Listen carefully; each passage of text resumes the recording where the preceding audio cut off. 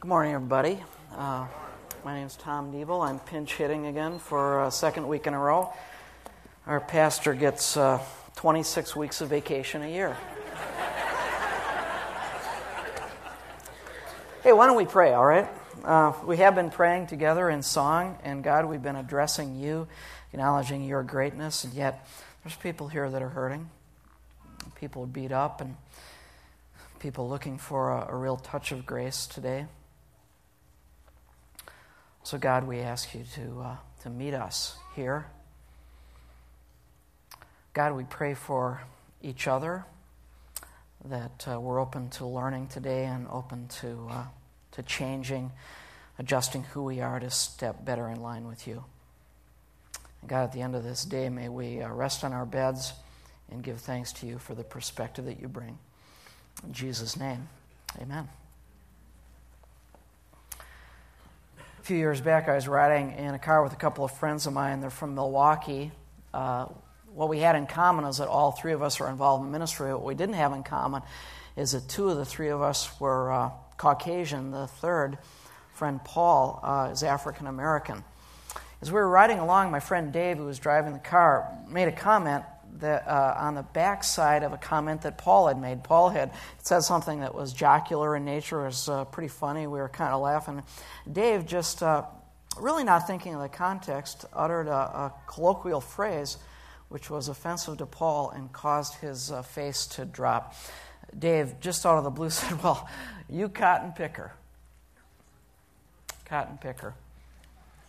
It's a phrase that comes out of the South. It was a derisive term used to describe African American men and women.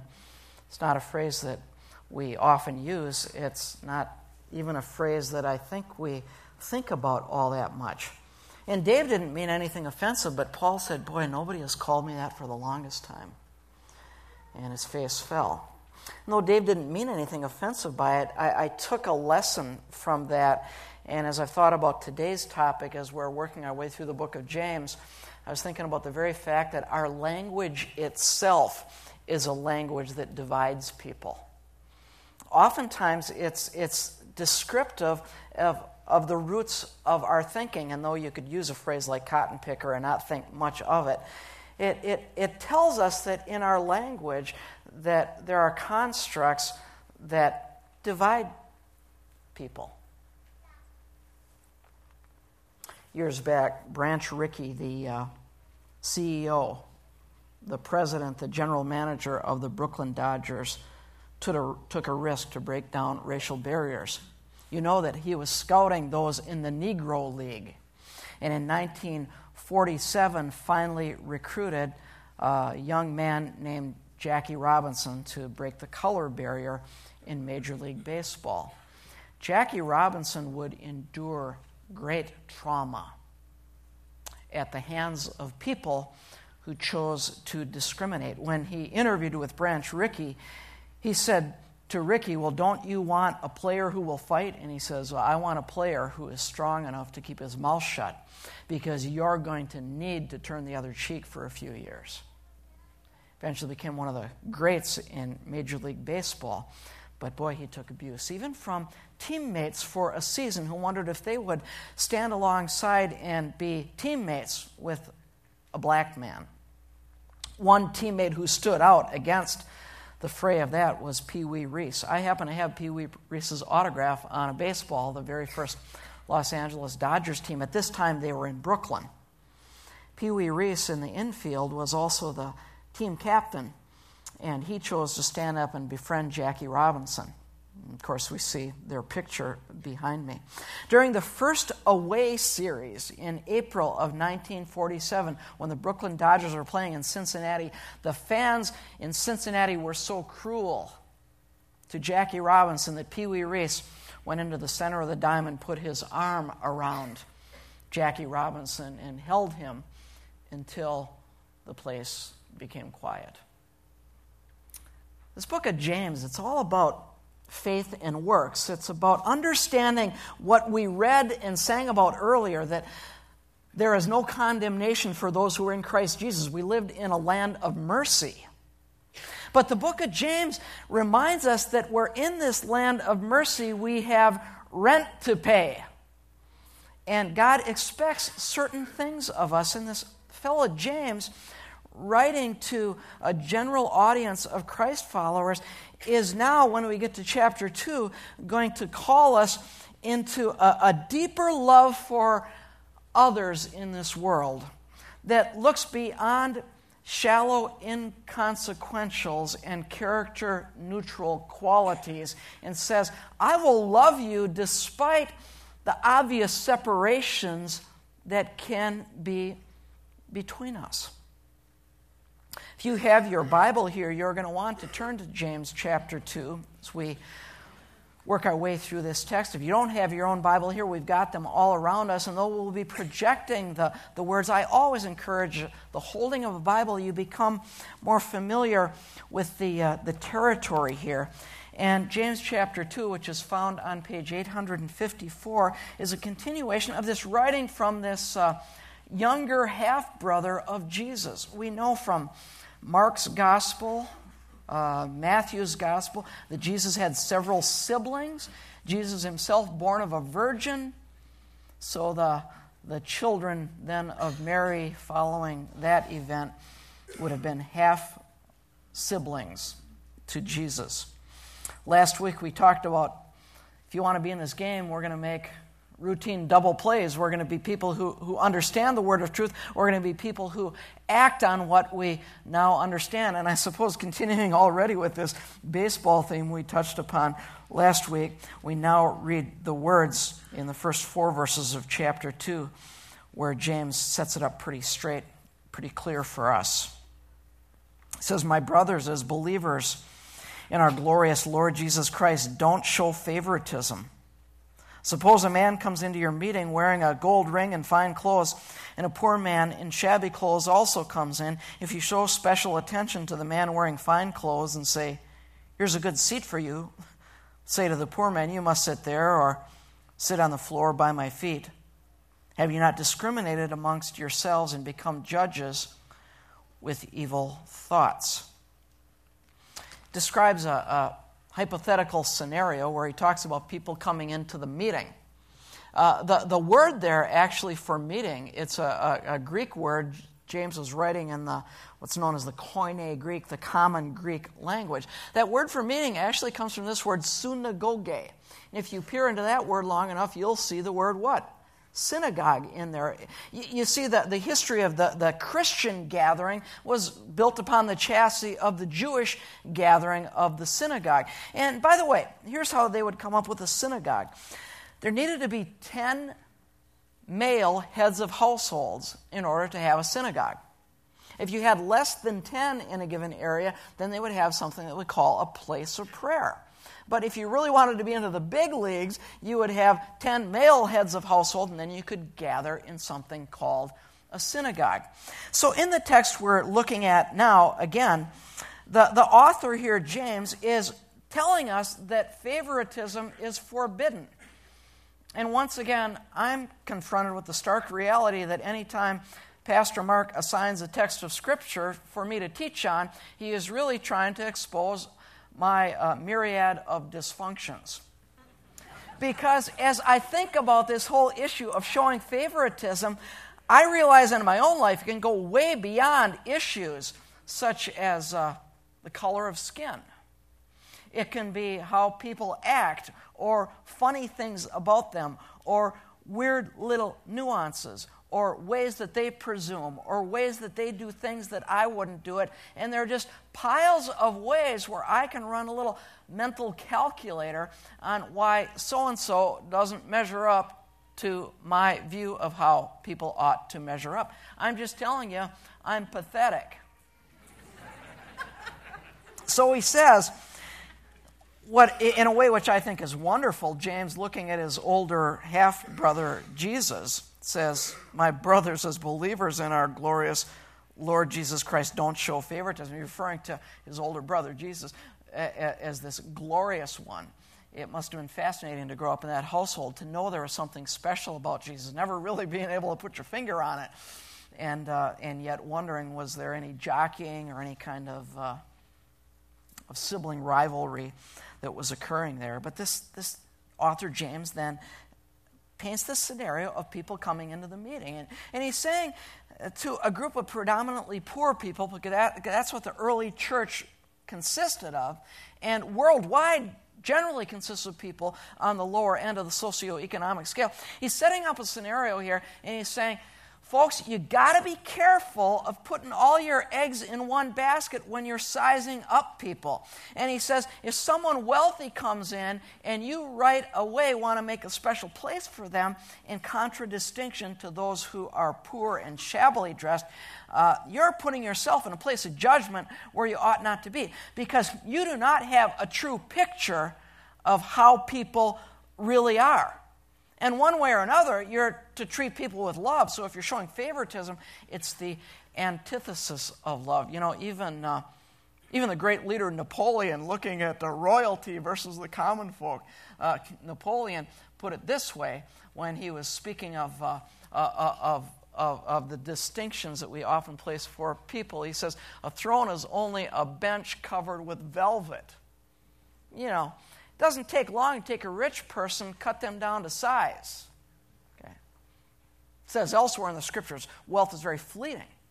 And rich persons, well, that would pretty much be us, right? And yet you can understand the early days of the church when they're trying to gain some degree of notoriety, they're trying to gain some degree of legitimacy. It must have been a real feather in the cap to have someone of wealth come into their congregation. It would probably be good PR, and it wouldn't be the worst thing to bring people in because, hey, they can help pay the bills and whatever else that consisted of. And James is just cautioning the readers and cautioning us today to not show distinction in how we treat people. As a matter of fact, that word discriminate, the Greek history of that is it was actually talking about the concept of wavering. And it's saying, on the one hand, you understand that to love people truly, we're not going to be discriminatory. But we sometimes waver because we want to, for some reason, give certain people a greater degree of honor. Now, he's not talking about being improprietous. If the President of the United States were here, I think we'd want to show certain propriety with that. But what he's saying is you don't size people's character up on the basis of inconsequential externals. And sometimes we do that. Sometimes we look at people who don't deserve it, if I could put it that way, and we elevate them to a certain degree. Other times we look at people who we don't think have much to offer, and we denigrate them, or we don't see them as they truly are. I can think of a couple of illustrations out of my own life for that. One I remember a couple of years ago in the summer, in August, Lori and I went and spent a few days out in New York City. We really enjoyed doing the New York City thing, and, you know, Lori's like, gimme, gimme, gimme.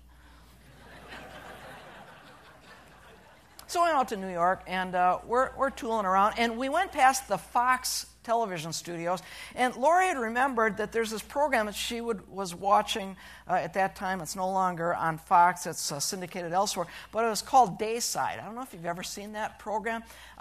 Mike and Julia, they were like the Ken and Barbie of the program, and we're walking by, and they're asking people to come into the studio audience, and I'm thinking, hey, why not? You know, and we signed up to go in, and it was a small studio audience. They made it really clear from the very beginning that you're going to be on television. And, you know, I'm thinking to myself, well, would I want to be on television in front of a national audience? And, you know, I always say, well, what would Pastor Cal do? So I said, sure, come. I said, well, it was perfect because we got the most perfect seats right there when the cameras were on the audience. We were just right there front and center, and they made it clear, I want you to ask questions of the guests and so on, and I'm just dreaming up questions because I'm just like this media hog, you know. I want the spotlight to be on me. Well, prior to going into the show, we phoned everybody we could think of back home to watch the show. so you could see us. And one of the people we phoned was Lori's dad. And we said, you got to watch us. We're on Fox. It's going to be on a little bit. And it's going to be live. And you'll be able to see it. We're going to be on the program. So anyway, the program takes place. And I tell you, I really am a media hog. It's just, it's wild. Because at the very end, when you see yourself on the monitors and you know if you're on, at the very end, the way they had the camera angle, they had Lori. She was right there, full view. And then they got half of me. So if you saw the video, what happens is you see me doing this.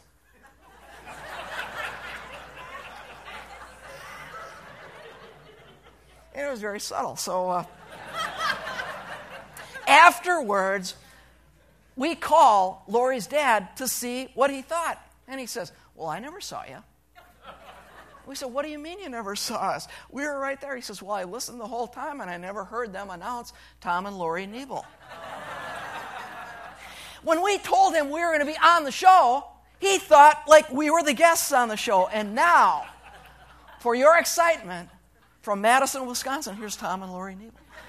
So there was a time when he was thinking more highly of me, of us, than was really necessarily deserved. How about the flip side, where you see someone, you meet someone, you don't think much of them, and they're much greater than you had ever anticipated. When I was in graduate school, I had a roommate named Gary. He was New Jersey. He was a big New York Giants fan. And midway through the year, we had another roommate join us whose name was Ron. His last name was Ron Richardson. So I had Gary LePeric and Ron Richardson as roommates. Gary, this guy Ron, this newcomer to our apartment, was a New York Yankees fan. A big-time New York Yankees fan. He had stuff all over the walls. He had New York Yankees clocks and pennants and you name it. He had autographed this and that. So Gary and Ron are always talking about the Yankees, this and that. Well, several weeks go by. It must have been 6 or 7 or 8 weeks. And Ron says, oh, by the way, my dad's going to be in town. I want you to meet him later. So his dad was from South Carolina, had been in Denver. So we got to meet him later on. And we must have spent an hour just yakking at the apartment, shaking hands. The guy was not impressive at all. There's nothing that would impress you if you'd meet him about him, other than he was a very kind person, a very sharp person. And as we're talking, Gary's computer starts to click. And he's finally putting some things together. This is Ron Richardson. His dad, his name was Bobby. And out of the blue, finally, Gary screams, "You're Bobby Richardson!" Now, if you know anything about the history of the New York Yankees and their dynasties, Bobby Richardson, 7-time World Series participant, 5-time Golden Glove defensive champion, 1-time, 1960, he was the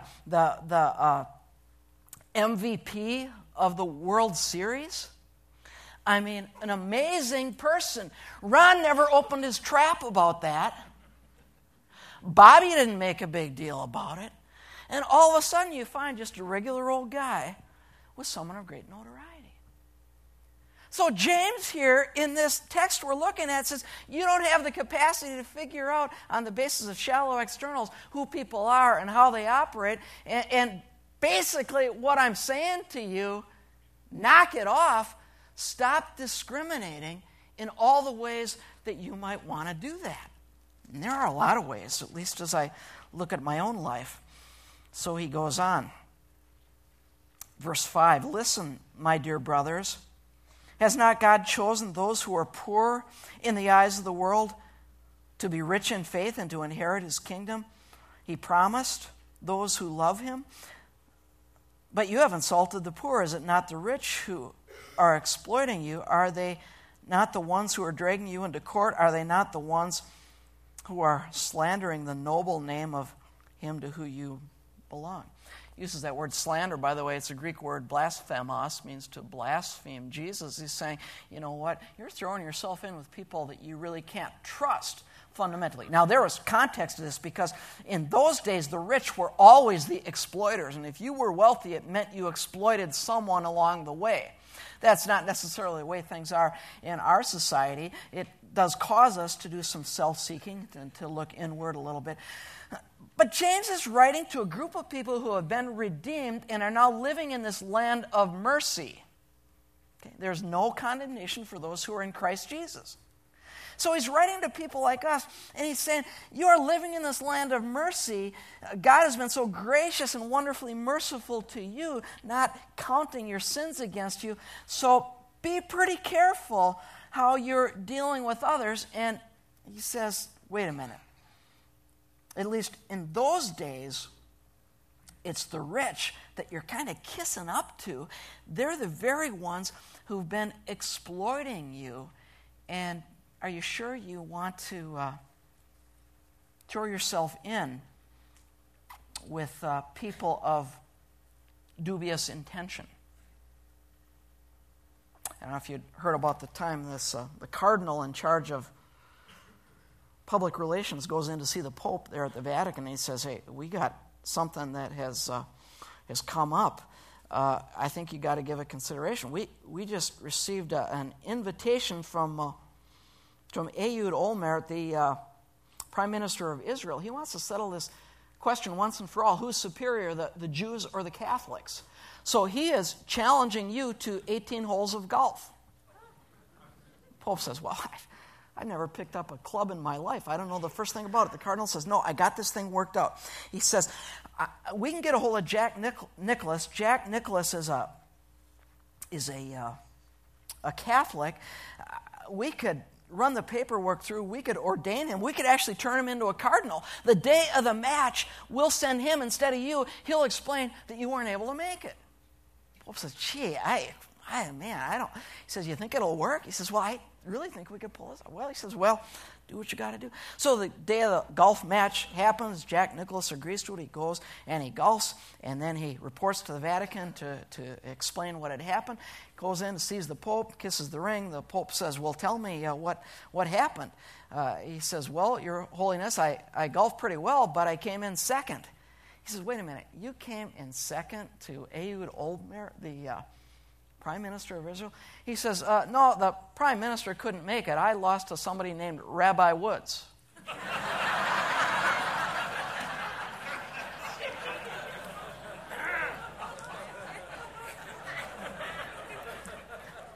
See, you just don't know who you're dealing with. And James is saying, if you're going to live in this land of mercy, you have some rent to pay.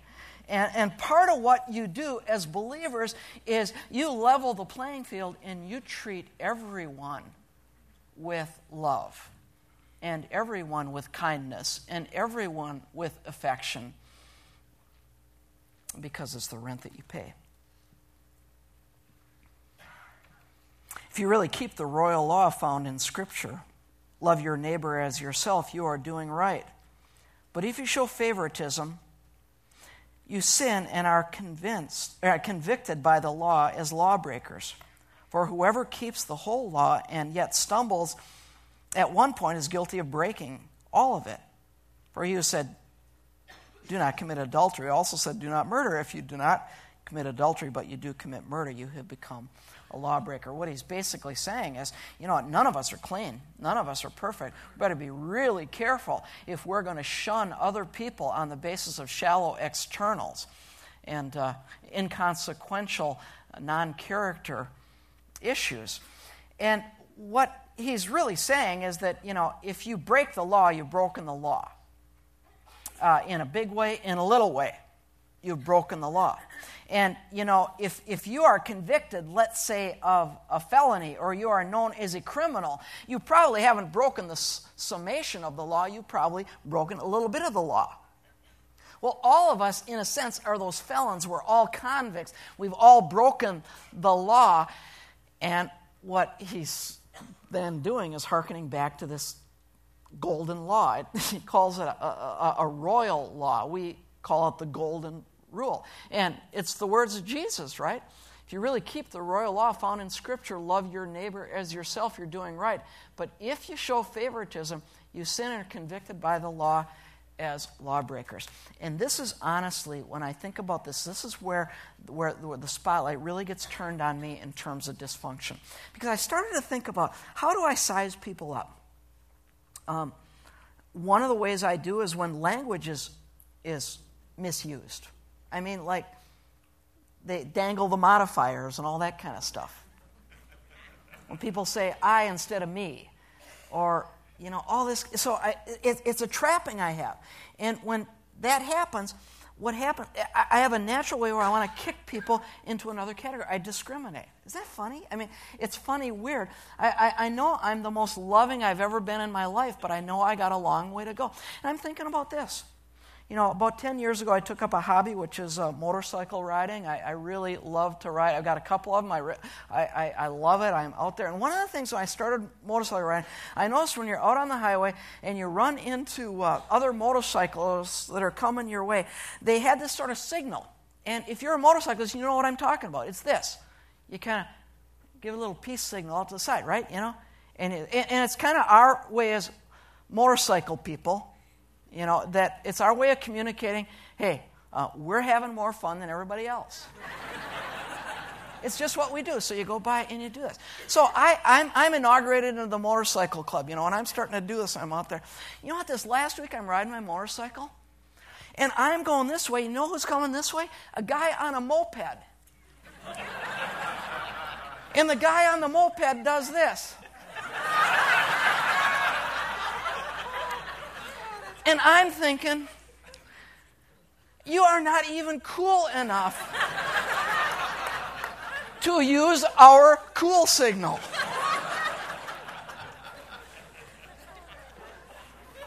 I told you.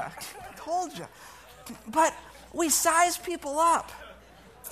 And it's not the way it ought to be. You see, kindness is the rent that we pay for living in the land of mercy. You're living in the land of mercy if you're a Christ follower. And He has just separated your sins from you and from eternity. And God Himself is saying, you live in a land of mercy. And James here as a spokesperson says, kindness is the rent that we pay for living in the land of mercy. And I just want you to think for a minute, who are you not kind toward? Just fill that one in. Love your neighbor as yourself, it says. Verse 12, just to wrap it up. Speak and act as those who are going to be judged by the law that gives freedom. Because judgment without mercy will be shown to anyone who has not been merciful. Mercy triumphs over judgment. Wow, this is powerful stuff, isn't it? There's a reminder that we will be judged. That there's a price that we pay when we fail to be kind in all regard. Okay, so he says, speak and act that way. Kindness is the rent we pay to live in the land of mercy. Because judgment without mercy will be shown to anyone who has not been merciful. He says, if you want to live in the world of judgment, just go for it. Just go for it and be pathetic and be petty and be all that way. And I know for some of us, it is excruciatingly difficult to step over into the side of love for people who have hurt us. I get that. But he says, what do you want? If you want to live in the land of mercy, there's rent to pay, and kindness is the rent we pay to live in the land of mercy. And isn't that powerful, that last phrase, mercy triumphs over judgment? At the end of the day, mercy is what wins, and you might as well be on the winning team. How do you want to be known? What do you want your legacy to be? I really want my legacy to be that I was a kind, loving person who really lived in the land of mercy, and kindness was the rent that I paid to live there. I was thinking about a funeral I attended just a couple of months ago. A friend of mine up in Sturgeon Bay, my hometown, his father had died, and I just knew I needed to go up and be there. So I get to the funeral home. I see my friend Randy. Well, he starts talking about his dad. His dad was named Bob, and Bob was notorious in Sturgeon Bay because of an act of bravery, I suppose you could say, that he committed as a high schooler at the age of 16. Randy's dad, at the age of 16, got his pilot's license back in the 1950s. So he was able to fly an airplane. Now, he didn't own an airplane. He borrowed one. He rented one from somebody. And one day, some friends at his high school in Sturgeon Bay had challenged Bob and said, I'll bet you can not fly an airplane under the Sturgeon Bay Bridge. Now, there's my hometown bridge. So he went out and he measured it. He figured he could do it. And lo and behold, one day he told his friends what to expect, and they were out there on the bridge. He flew a little plane under the bridge. I know he got a wrist slap for that, but he did it. And at the funeral home, there next to the urn was a little model bridge somebody had made with a little airplane under it. And Randy had said to me, that's how people remember my dad. They remember him for flying that plane so low. He says, but that's not how I remember him. I remember him as a person of kindness. And he says, and by the way, in a little while, I got to do the eulogy. And he says, I don't know what to say. And I said, well, have you heard any stories of kindness about your dad, even at this funeral gathering? And he says, well, as a matter of fact, I have. And I said, well, you stand in front of the group and you tell everybody that your dad should be known not for how low he flew, but for how tall he stood as a man. And during the eulogy, Randy told this story of a woman who had come to him just that day, a little old bent-over lady who talked about his father's character. She said, back in the 1960s, our family was not well regarded in this community. Husband out of work, had several mouths to feed, and your dad, who ran his neighborhood grocery store, had kept a tab for us. You know what that means? You just keep the bill going. And she told Randy what his dad had done for her. One day, after receiving this invoice in the mail, she went in to Randy's dad and apologized. She said, I received this invoice and I can't pay it now. He said, just pay as much as you can whenever you can. It's all taken care of. She said, are you sure? He says, yes, that's all right. Whenever you can pay it, it's fine by me. And she said, Randy, I left the store that day, and I was halfway out the door. He stopped me. And he said, wait a minute. I said, what? He said, you haven't even picked up your groceries yet today.